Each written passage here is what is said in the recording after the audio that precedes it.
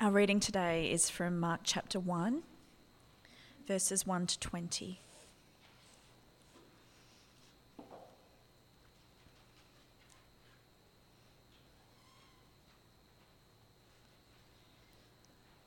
The beginning of the good news about Jesus the Messiah, the Son of God. As it is written in Isaiah the prophet, I will send my messenger ahead of you, who will prepare your way. A voice of one calling in the wilderness, prepare the way for the Lord, make straight paths for him. And so John the Baptist appeared in the wilderness, preaching a baptism of repentance for the forgiveness of sins. The whole Judean countryside and all the people of Jerusalem went out to him. Confessing their sins, they were baptized by him in the Jordan River. John wore clothing made of camel's hair with a leather belt around his waist, and he ate locusts and wild honey. And this was his message. After me comes the one more powerful than I, the straps of whose sandals I am not worthy to stoop down and untie. I baptize you with water, but he will baptize you with the Holy Spirit. At that time, Jesus came from Nazareth in Galilee and was baptized by John in the Jordan. Just as Jesus was coming up out of the water, he saw heaven being torn open and the Spirit descending on him like a dove. And a voice came from heaven, You are my Son, whom I love. With you I am well pleased. At once the Spirit sent him out into the wilderness, and he was in the wilderness 40 days, being tempted by Satan. He was with the wild animals, and angels attended him. After John was put in prison, Jesus went into Galilee, proclaiming the good news of God. The time has come, he said. The kingdom of God has come near. Repent and believe the good news. As Jesus walked beside the Sea of Galilee, he saw Simon and his brother Andrew casting a net into the lake, for they were fishermen. Come, follow me, Jesus said, and I will send you out to fish for people. At once they left their nets and followed him. When he had gone a little further, he saw James, son of Zebedee, and his brother John in a boat, preparing their nets. Without delay he called them, and they left their father Zebedee in the boat with the hired men and followed him.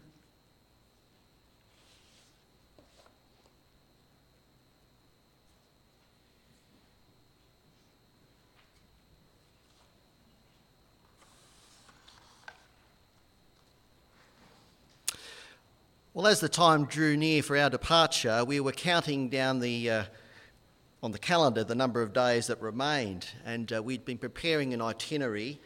It was taking shape. We figured out where we were going to stay and the churches that we would attend on Sunday, and then finally the day came. We were up at 4 a.m. By 5 a.m. we were in the car. We were being driven to the train station to catch the train to take us to the airport. Did the check-in, went through the customs and security, waited to board the plane. We saw there the plane on the tarmac. We saw the passengers. We saw the flight crew. There we were in the plane receiving the emergency instructions.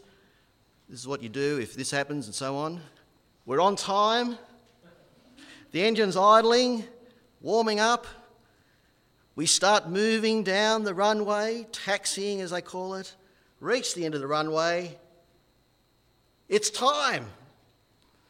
Our expectations are now coming to reality. The engines roar to the crescendo and the plane accelerates down the runway, up, up, and away. Are you with me? We're on our way to England. Are we allowed to talk about England in Australia these days? All the cricket going on, it's really hard.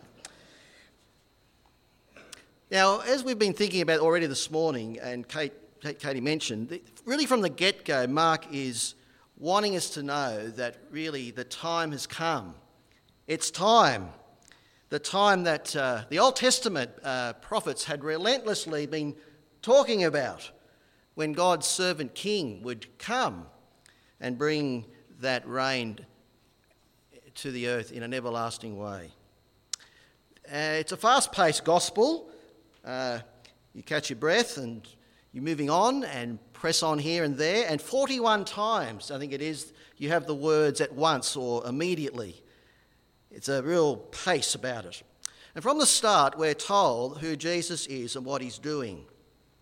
The main theme appears there in verse 1, the beginning of the gospel of Jesus Christ, the Son of God. That word gospel means good news. In Isaiah 52 verse 7, it says, "How beautiful are the feet of those who bring good news, who proclaim peace and bring good tidings, who proclaim salvation, who say to Zion, in Zion your God reigns." And it's so appropriate that Mark uses that little phrase, good news, to point us to Jesus Christ, the Son of God, who brings God's reign on the earth. He is that good news who proclaims that good news. In 2 Samuel 7, God promised King David a descendant to reign forever on his throne. And God said of him, "I will be his father, and he will be my son." And Mark is telling us Jesus Christ is this person. When in verse 1 he says, Jesus Christ, the Son of God. And so, right off the bat, we should be asking ourselves as we read the gospel, how will Jesus Christ, the Son of God, reign forever? And notice that Mark says in verse 1, the beginning of the gospel. In other words, as you are reading the gospel, there must be more to come. And many have read on into Mark's gospel, and many have reached that same conclusion as the Roman centurion at the end of chapter 15 of Mark's gospel, where he said, as Jesus is crucified, "Surely this man is the Son of God." Through Jesus' death and rising to new life, he reigns forever. Before Jesus appears, Mark begins his gospel with expectation. Get ready for the promised one. In verses 2 to 8, we receive some final words before we speed down the runway and take off. A messenger prepares. And Mark concludes in this little beginning part here, these 3 Old Testament references. If you've got those sort of cross-reference study Bible things, you'll see there's some footnotes, and it talks about that where Mark gets these from Exodus 23:20, Malachi 3:1 and Isaiah 40 verse 3. And so my question to you this morning is, why in verse 2 does it say written in Isaiah the prophet?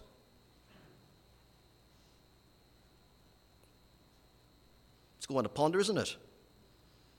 Most of the quote is from Isaiah, and what the Exodus and the Malachi text are doing is really interpreting the Isaiah text. And again, as you go on into Mark, you'll see that Mark is often using quotes from the Isaiah text. In fact, in Isaiah 40, the prophet there in that reading in Isaiah 40 is talking about there a new Exodus that's going to take place after the Babylonian exile. Isaiah goes on to talk about a final atonement for sin and the coming of the new heavens and the new earth.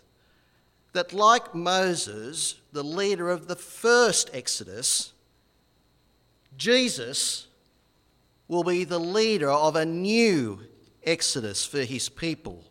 That is salvation from slavery. Not a physical slavery like we're in shackles, like the people in Egypt, but sin. Freedom from sin. Freedom from the slavery of sin. The restoration of all things is breaking in through Jesus Christ. And John the Baptist is the voice in the wilderness. The prophet Malachi spoke of Elijah returning before the coming of the Lord. And John is looking every bit like Elijah. He's in the wilderness like Elijah. I mean, he obviously shops at the same department stores as Elijah does, with that camel hair and leather belt. He shops at the same supermarkets. He's eating locusts and wild honey. He looks like a prophet. He sounds like a prophet. He's in the sort of place where God would meet with prophets, in the wilderness there, and his message is a simple one: get ready for the promised one. Be baptised of repentance for the forgiveness of sins. Jews required the Gentiles to go through the water rituals to become a Jew. It was the Gentiles that needed to be cleansed, not the Jews. The Jews were the physical descendants of Abraham. They were okay. They didn't need to be washed. And John's baptism and message said that physical lineage doesn't make you a true member of God's people. Only those who repent of their sins and believe the gospel and love the Lord. Getting people ready for the Lord meant telling them, you need a new start. And they heard it. Mark tells us in the gospel here that from all over Judea and from Jerusalem, people came out to the Jordan River for baptism. And John kept telling them, one so great is not far away. He's going to baptise you with the Holy Spirit. Again, the Old Testament said God would do this in the last days. Now, John's water baptism prepared people to receive that greater baptism from the one whose sandal strap John had no right to bow down and untie.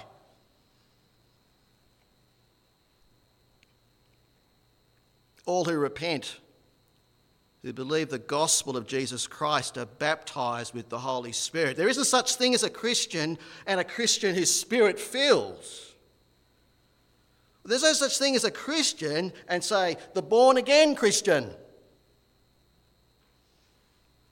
If you trust in Jesus, if there is in you the life that desires to please him, where you repent of sin and you love him and you love his people, you want to listen to him, is all the signs that the Lord has baptised you with his Spirit. It is impossible to be a Christian without the Holy Spirit. Paul in Ephesians 1 writes how we receive Christ's baptism through the message we heard. And that message is the word of truth, the gospel of your salvation. When you believed it, he writes, you were, what does it say? Sealed. That is, God owns you. He owns his people, and he does it with the promised Holy Spirit. And so John's message is when the Lord comes, he will baptise with the Holy Spirit. And Mark tells us the day comes. In point 3 there, time's up, Jesus is here. And we see that Jesus is here when we just look at the section here in the Bible where he says, he talks about Jesus' baptism, his identity, his temptation, and his message.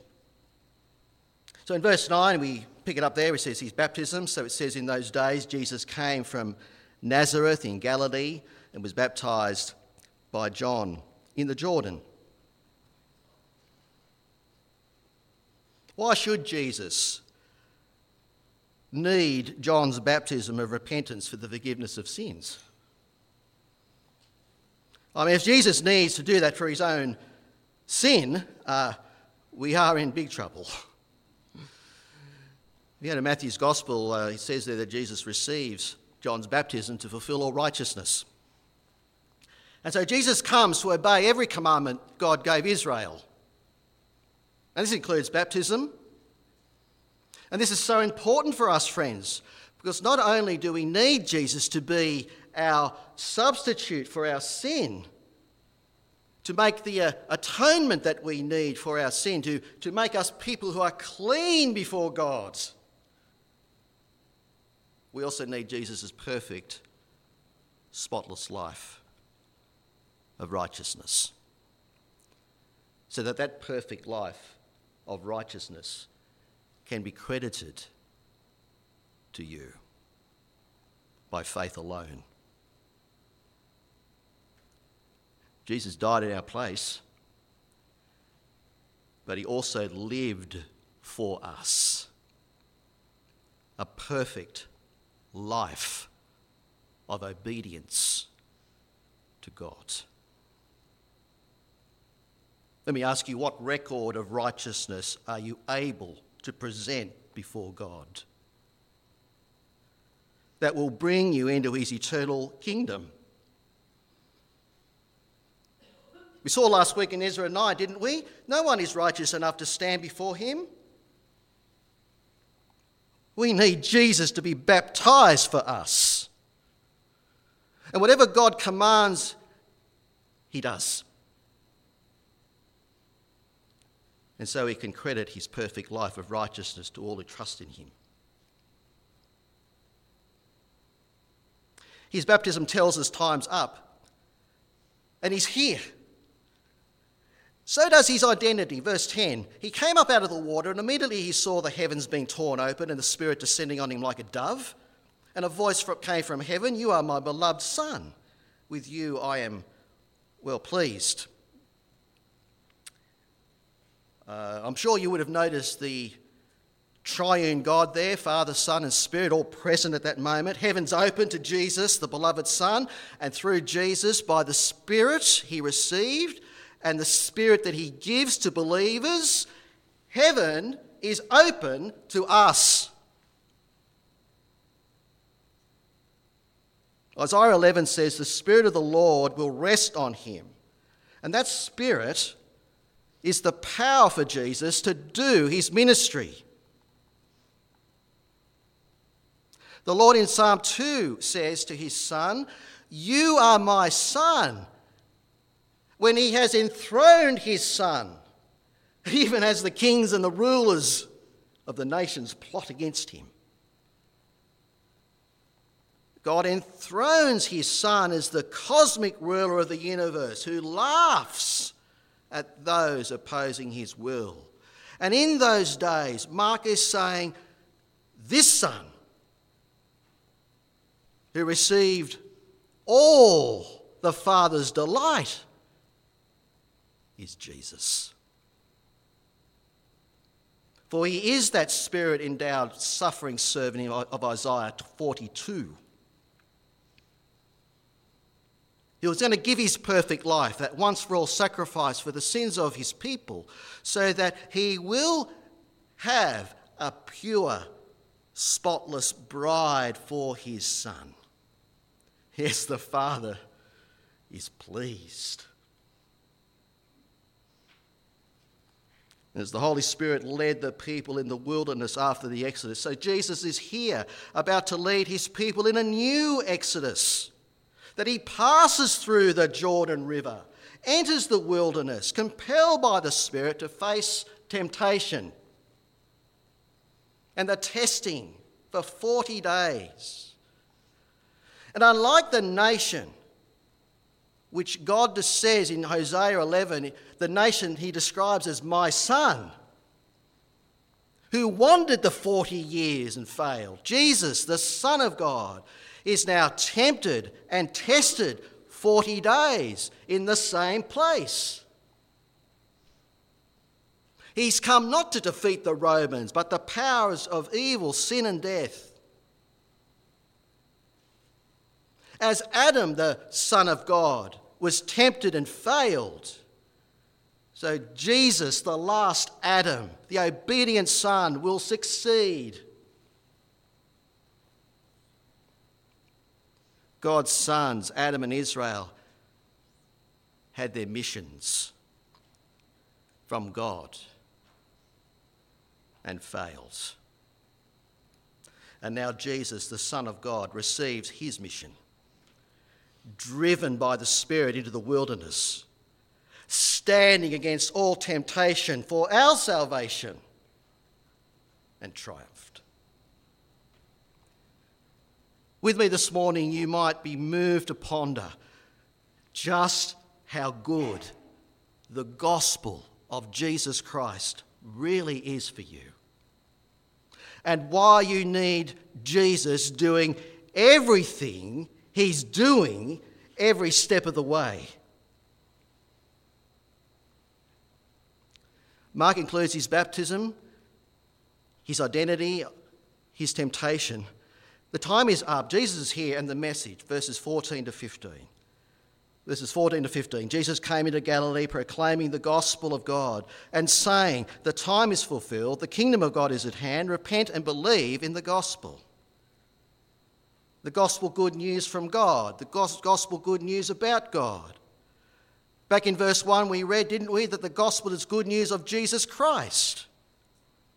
It's always been about God. It's always been about his Son, his life and work. The three persons of the Trinity were all in eternity committed to glorify themselves by saving people for themselves. The kingdom is at hand because Jesus is present. And the appropriate response is to leave the life focused on self and live for God and his purpose in the world. The gospel isn't good news for you because God loves you and has a wonderful plan for your life. It isn't that, you can have the best life you can have right now. It's Jesus Christ and who he is and what he has done. Repent and believe in the gospel. Live for him. Live for what he's doing. Live for the glory of him and by the Spirit he gave you. Follow him. And then we see in the gospel account that he returns from the wilderness, and the day came when he saw and called people to follow him. Peter and Andrew, James and John, fishermen, businessmen. They had a fishing business. Jesus sees them in a sense that they were the ones that were given to him by God his Father to be apostles, called to belong to Jesus, called to be learners of Jesus, called to be lifelong learners of Jesus. And the call was simply this: follow me and I will make you fishers of men. In Ezekiel 29, the Lord is described there as the fisher of men and women for judgment. Those who become fishers of men are catching people for judgment, preparing people to be ready to meet the Lord for the final day by teaching them to live lives of faith and repentance. And that's what Jesus' followers do. We want to see people standing before God unafraid on Judgment Day by lovingly, patiently, winsomely calling them to know the Lord. It means teaching and baptizing them. The Great Commission. And that's why, as a church, we want to be committed to 4 E's. Engage, evangelise, establish, and equip. So that people would know the Lord and follow Jesus and find their place in the life of God's church. And Mark tells us these first followers did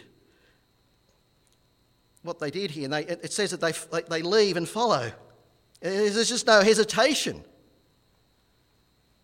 Just sort of left their lucrative businesses. We're not all apostles. We're not apostles. Jesus gave 12 a special office and set them apart and called them away from their previous occupations.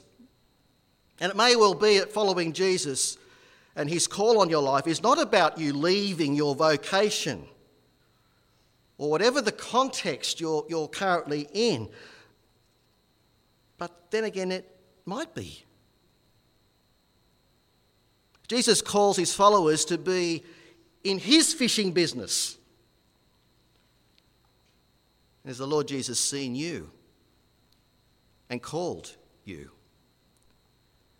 And do you know what he wants you to do to follow him? The first thing that must happen, if it hasn't already, is that we must repent and believe the gospel. And then we can take our part in the good news recruiting business.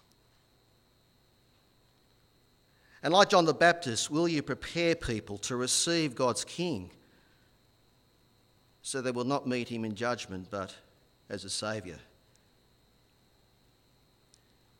It's time. Inevitably, the kingdom will come. It draws near. On that day, you will be eternally grateful that Jesus came as God's good news. I was sharing coffee a couple of days ago with Steve, and we just get together and we talk. And anyway, I don't know how it came up, but the subject of Mars came up. And I think I'm right in saying, Steve, that you said to me something to the words of the effect that they reckon in about 200 years, people will be going to Mars. I'll be at the airport, ready for takeoff, off to Mars. I'm going to live on Mars. I mean, our world would be absolutely fascinated by that idea, wouldn't it? Star Trek, I don't know who's a fan, but that certainly has whetted the appetite for such things. Right? I mean, who knows? But what I do know is Jesus Christ came and lived on earth, bringing his kingdom, and the day draws near when he will come to this earth and reign forever, and Mars will never be the same again. Who will be ready for that day? Should he say, "Why should I let you into my kingdom and glory?" What do you think he would say? Because I did. No, not because I did this, but because Jesus Christ came, the Son of God, the perfect one, who in love gave his perfect life in death on a cross in my place for my sin.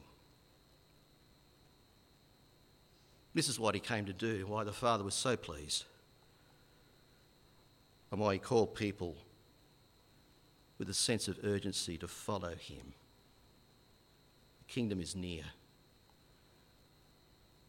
Repent and believe. Time to tell someone.